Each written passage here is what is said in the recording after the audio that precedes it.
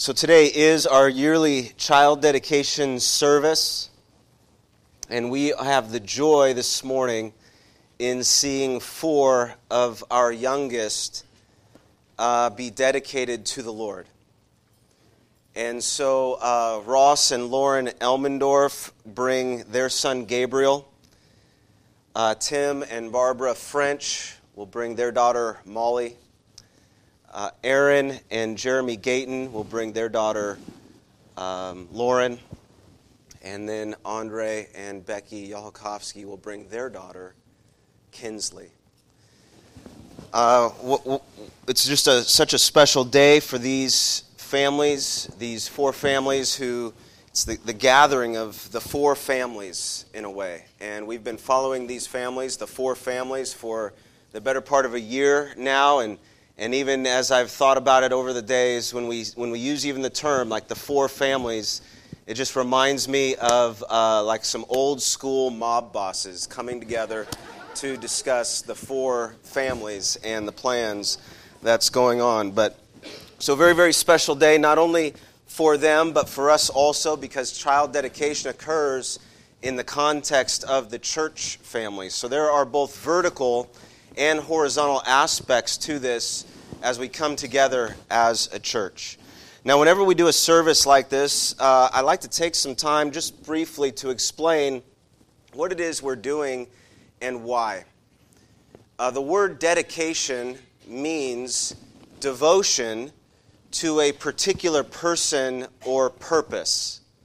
So in other walks of life, we'll talk about being devoted to work or school or home.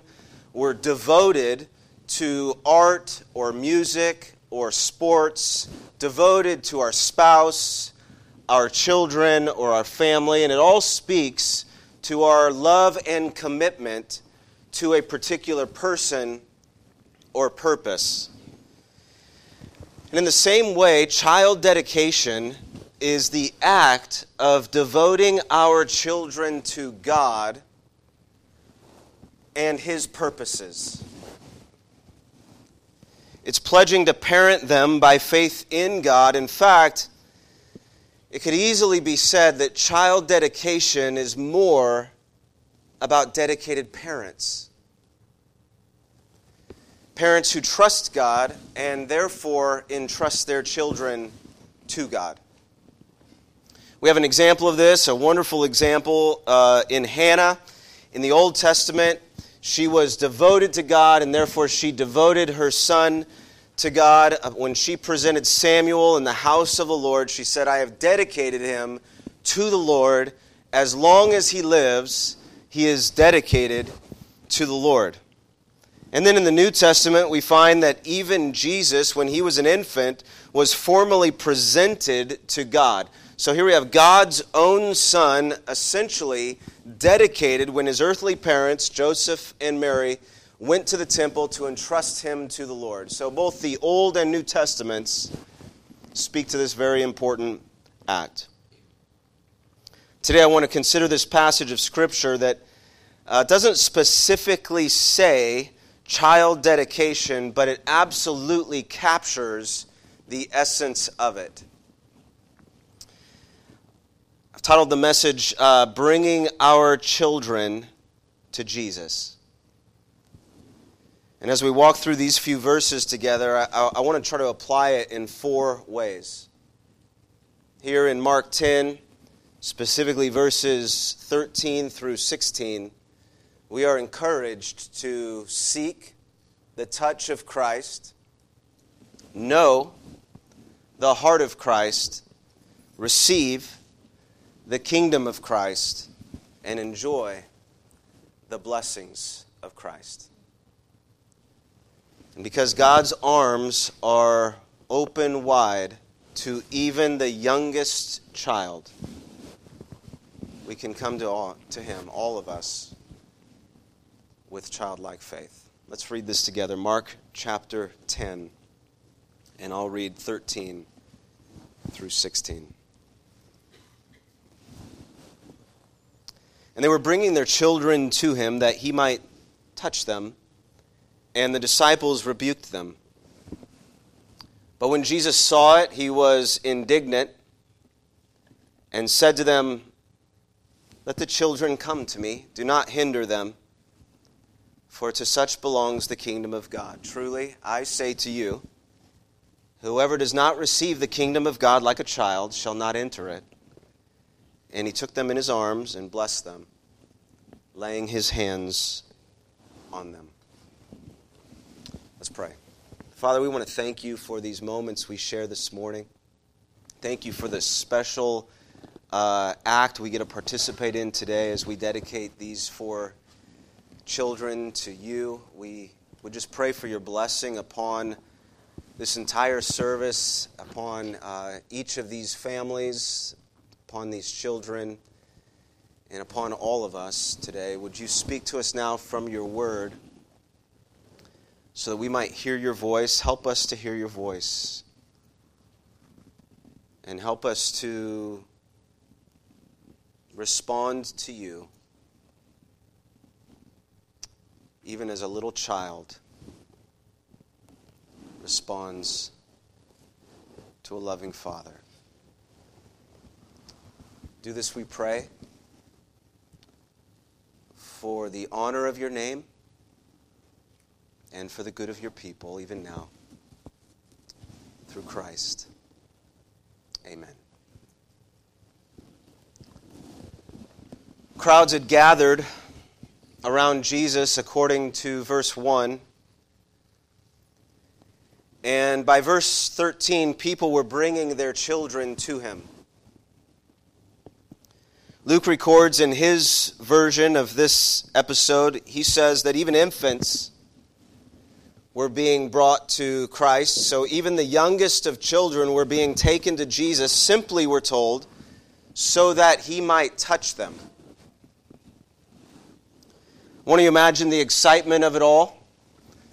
The growing numbers of people, the crowd swelling with anticipation, the sights and sounds. You can almost see it. You can hear it. The sights and sounds of children as they're running and flocking to Christ. Why all the fuss? Why this excitement for Jesus? And it's because people saw in Jesus something different.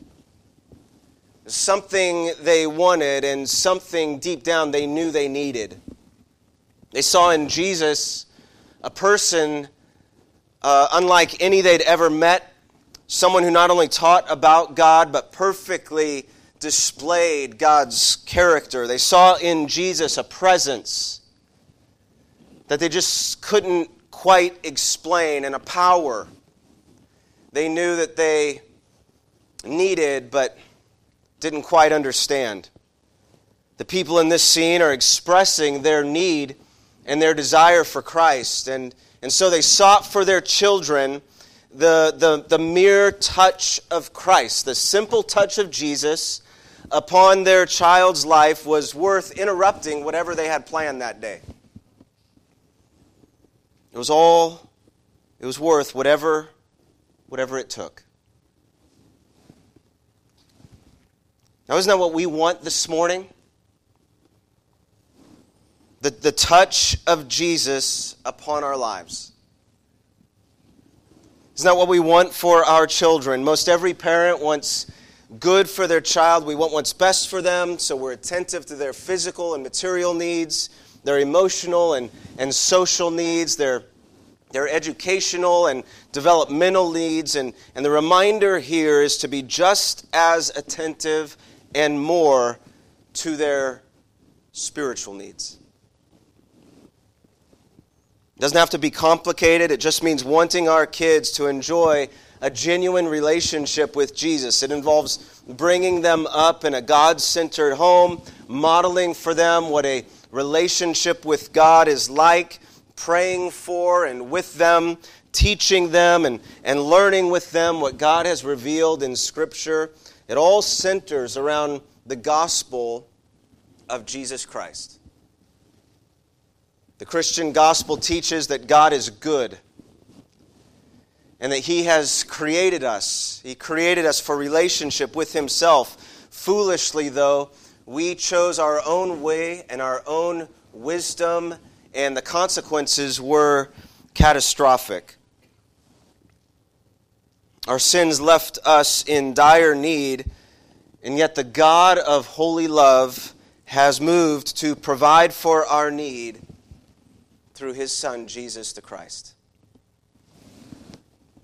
As parents, then, we must bring our children to Jesus again and again so that they might receive his special touch upon their lives. We want them to draw near to him and him to them in a personal and a meaningful way. We want our sons, we want our daughters, even our littlest ones to know the tender touch of the Savior, right? And experience its life-changing effects. And this desire for our children, it persists even as our children grow. I know those of you with adult children, you still want Christ's touch for them, upon them. I want to encourage you this morning, particularly those who have adult children who may not be walking with Jesus. I want to remind you of the story of St. Augustine's mother, Monica. Long before he became a saint, Augustine was as worldly as they come. He was not at all interested in Jesus. He was not at all interested in Christianity. But his mother believed God and kept praying for her son. She refused to give up, even when Augustine gave her so many reasons to do so. Monica dreamed dreams for her son. And in one such dream, she was convinced that God had assured her of Augustine's salvation. And then when she went to share this with Augustine, he accused her of meddling in her life, pushed her even further away, and then moved to Italy to advance his teaching career. But it was there, in Italy, in Milan, as Augustine was running from God, where God grabbed hold of him for good. He used to enjoy these sermons of Ambrose, not because he was interested in Christian sermons, but because Ambrose was such a good communicator, such a captivating speaker. Eventually, though, as Augustine continued to hear the teaching of God's word, he believed. This message he had refused for so many years had finally penetrated his heart. And he believed, turning from his own destructive way and beginning to follow Jesus instead. And his mother, Monica, who had held fast in faith for years, was actually able to be there when Ambrose baptized her son. And so parents, don't give up. Parents of young children, parents of older children, parents of adult children, don't give up. Child dedication is about faith in God. It's acknowledging our need for Jesus. It's seeking his touch, not only for our kids, but also for us as parents too, because his touch upon a life is life indeed. Surprisingly, though, the disciples who should have known better were trying to shut the whole thing down. Verse 13 says, "And the disciples rebuked them." Now maybe they were just trying to protect Jesus' time, assuming that he had more important things to do. After all, the world then wasn't nearly as child-centric as we are today. Children were loved, of course, but families typically didn't arrange the schedule around their children's schedule as we so often do now. I totally get it. As a parent myself, parent of 5 children ranging in age from 4 to 8 to 11 to 15 to 18, I totally understand how we can sometimes, how easily and even unintentionally, the cart can begin to pull the horse. I remember when Sal and I when we first went from 2 children to 3, and then from 3 children to 4, and then from 4 children to 5, people kept telling us that it would get easier. They said it will get easier because you're more experienced and therefore less anxious, and I'm just here to tell you they lied. We are constantly juggling. We tell people when they come over to our home, welcome to our chaos. And we love it sometimes. Constantly carrying the underlying anxiety of trying to do right by our kids. You know what I'm saying? And yet also carrying this underlying, ever-present guilt that we could always do more.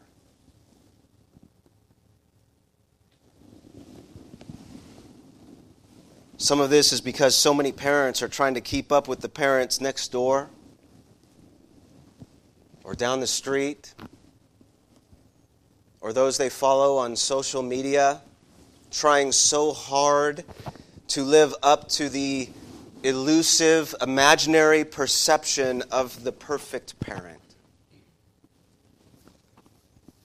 I see those parents whose kids are, you'll have to forgive me, this is a little bit of a button for me. These kids are just done up so perfectly. They're just packaged so perfectly. Ugh. Perfect hair. Designer clothes. As if every day is a family photo shoot.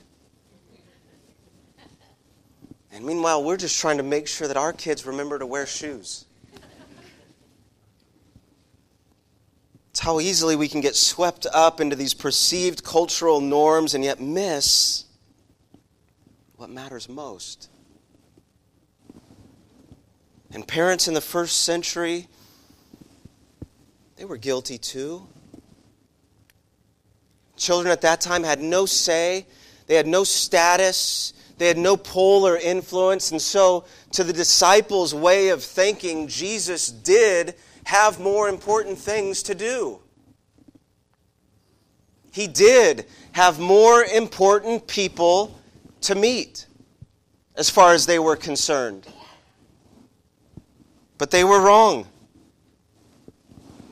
And in this we discover the heart of Christ. Jesus became angry or indignant. The word means to show anger or annoyance because of unfair treatment. And so Jesus is angry because the disciples were treating the children and those who brought them unfairly. They were misrepresenting Him. They were misrepresenting God and God's character. They were basically saying that God doesn't have time for you unless you are some person of social standing. No wonder He's angry, because nothing could be further from the truth. And so He says, "Let the children come." Jesus welcomes them, He invites them, He makes time for them, He cares for and He loves them, and He warns all who keep them away, do not hinder them. In other words, stop stopping them. I want them to come. Let them come. And there's a lesson for us here, parents. Though we aren't ultimately responsible for our child's faith, ultimately they must trust Jesus themselves. We should never keep them from that which encourages faith. While it's easy to get caught up in cultural norms, the lesson here is to help clear your child's path to Jesus. We must embrace our role as the primary faith shapers in our children's lives, especially while they're living in our home. Yes, God involves others, including those in the church. I am so thankful for this because there is a wonderful cementing effect that takes place when what is being taught and modeled in the home is reinforced by significant people in that child's life outside of the home. But biblically, God has entrusted children to their parents primarily. For better or worse, kids are most likely to take their cues from dad and mom. The home then is the staging ground for the advance of the gospel in your child's heart and life. Sometimes when we think of the Great Commission, we automatically begin thinking of people out there somewhere. But we forget those closest to us, and yet the Great Commission is for parents too, as mom and dad help make disciples of their children, for to such belongs the kingdom of God. By welcoming these children and warning those who stood in their way, Jesus was revealing God's heart. He was illustrating God's kingdom. It's given to those who simply come to Christ and receive it as a gift. Verse 15. Truly I say to you, whoever does not receive the kingdom of God like a child shall not enter it. And receiving God's kingdom is a way of talking about relationship with God. Jesus isn't saying that everyone automatically receives God's kingdom, because the Bible teaches that all of us are born with a sinful nature. We're all stained by sin and separated from God. Sin breaks relationship with God. So Jesus, so important to know this, Jesus isn't romanticizing the innocence of children. If anything, children provide living, breathing examples of our sinful, selfish tendency to think that the world revolves around us. We love them, but children are sinners too, who need the Savior. And that's the point. Jesus is drawing attention to their neediness, to their weakness, to their powerlessness, to their inability to earn their way. He's drawing attention to their utter dependence upon another. Children, especially little children and infants like the 4 being dedicated today, are entirely dependent on someone else. They can't provide for themselves. They need someone to provide for them. Therefore, whatever they receive solely on the basis of grace. That's what Jesus is getting at. Receiving God's kingdom means receiving God's grace. And this flies in the face of our self-sufficient, self-reliant tendencies from childhood, right? We are told from childhood, we are told to achieve, earn, contribute, ultimately in some form deserve. We're taught to impress, we're taught to prove ourselves. But when it comes to the kingdom of God and to relationship with God, you cannot earn it. The only thing we bring to the table is our need and our desire to see it met by God's grace through faith in Christ, who loves us, who alone cleanses us, and who welcomes us into His eternal kingdom, not because we earned it, simply by receiving it. Jesus loved and welcomed these little children, and in doing so, He illustrated how we come to Christ with nothing to offer yet everything to gain. I want that. I want that for Gabriel. I want that for Molly. I want that for Lauren. I want that for Kinsley. I want that for each of my children and yours. And frankly, I want that for you. For me. I want us to know that God is love. He is gracious and rich in mercy. And I want us to go to Jesus without any inhibition, just as we are, to gladly receive Him in His kingdom with the faith of a little child. I want us to see our need for God. One thing parenting has made so clear to me is just how glaring my flaws and inadequacies really are, and how real my sins are, and how true is my need for God and His grace.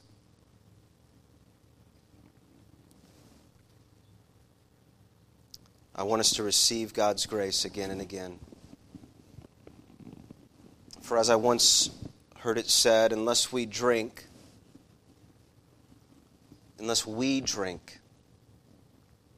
from the springs of living water, we cannot offer living water to our kids.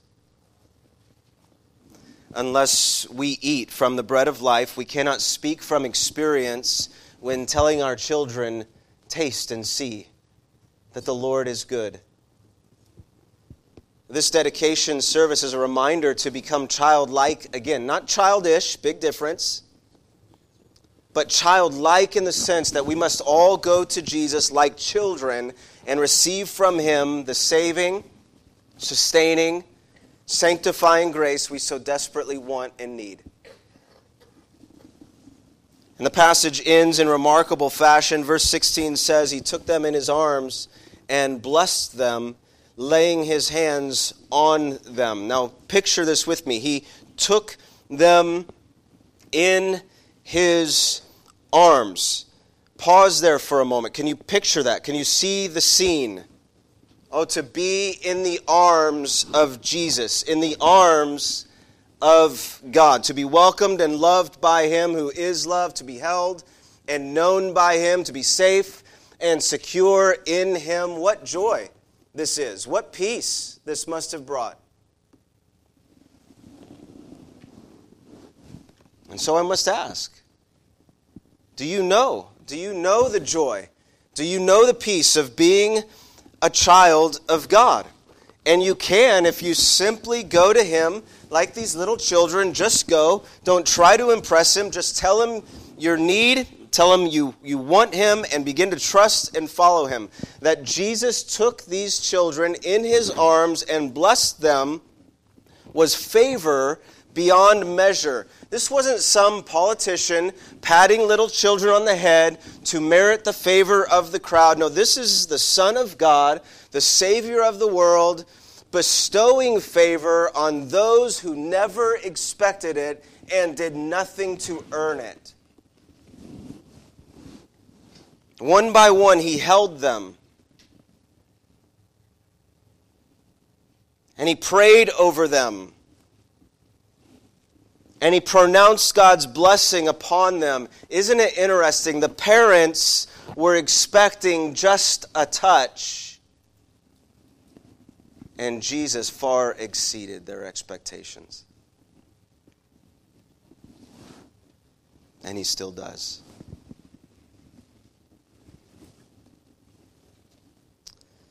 And so for parents and children alike who gather today in this place, for young and old alike, know that Jesus is ready to bless. God's kingdom is open to even the youngest child. And so let all of us go to him in childlike faith. On this child dedication Sunday, come like a little child, seeking the touch of Christ, knowing the heart of Christ, receiving the kingdom of Christ, and enjoying the blessings of Christ, now and forevermore. Amen.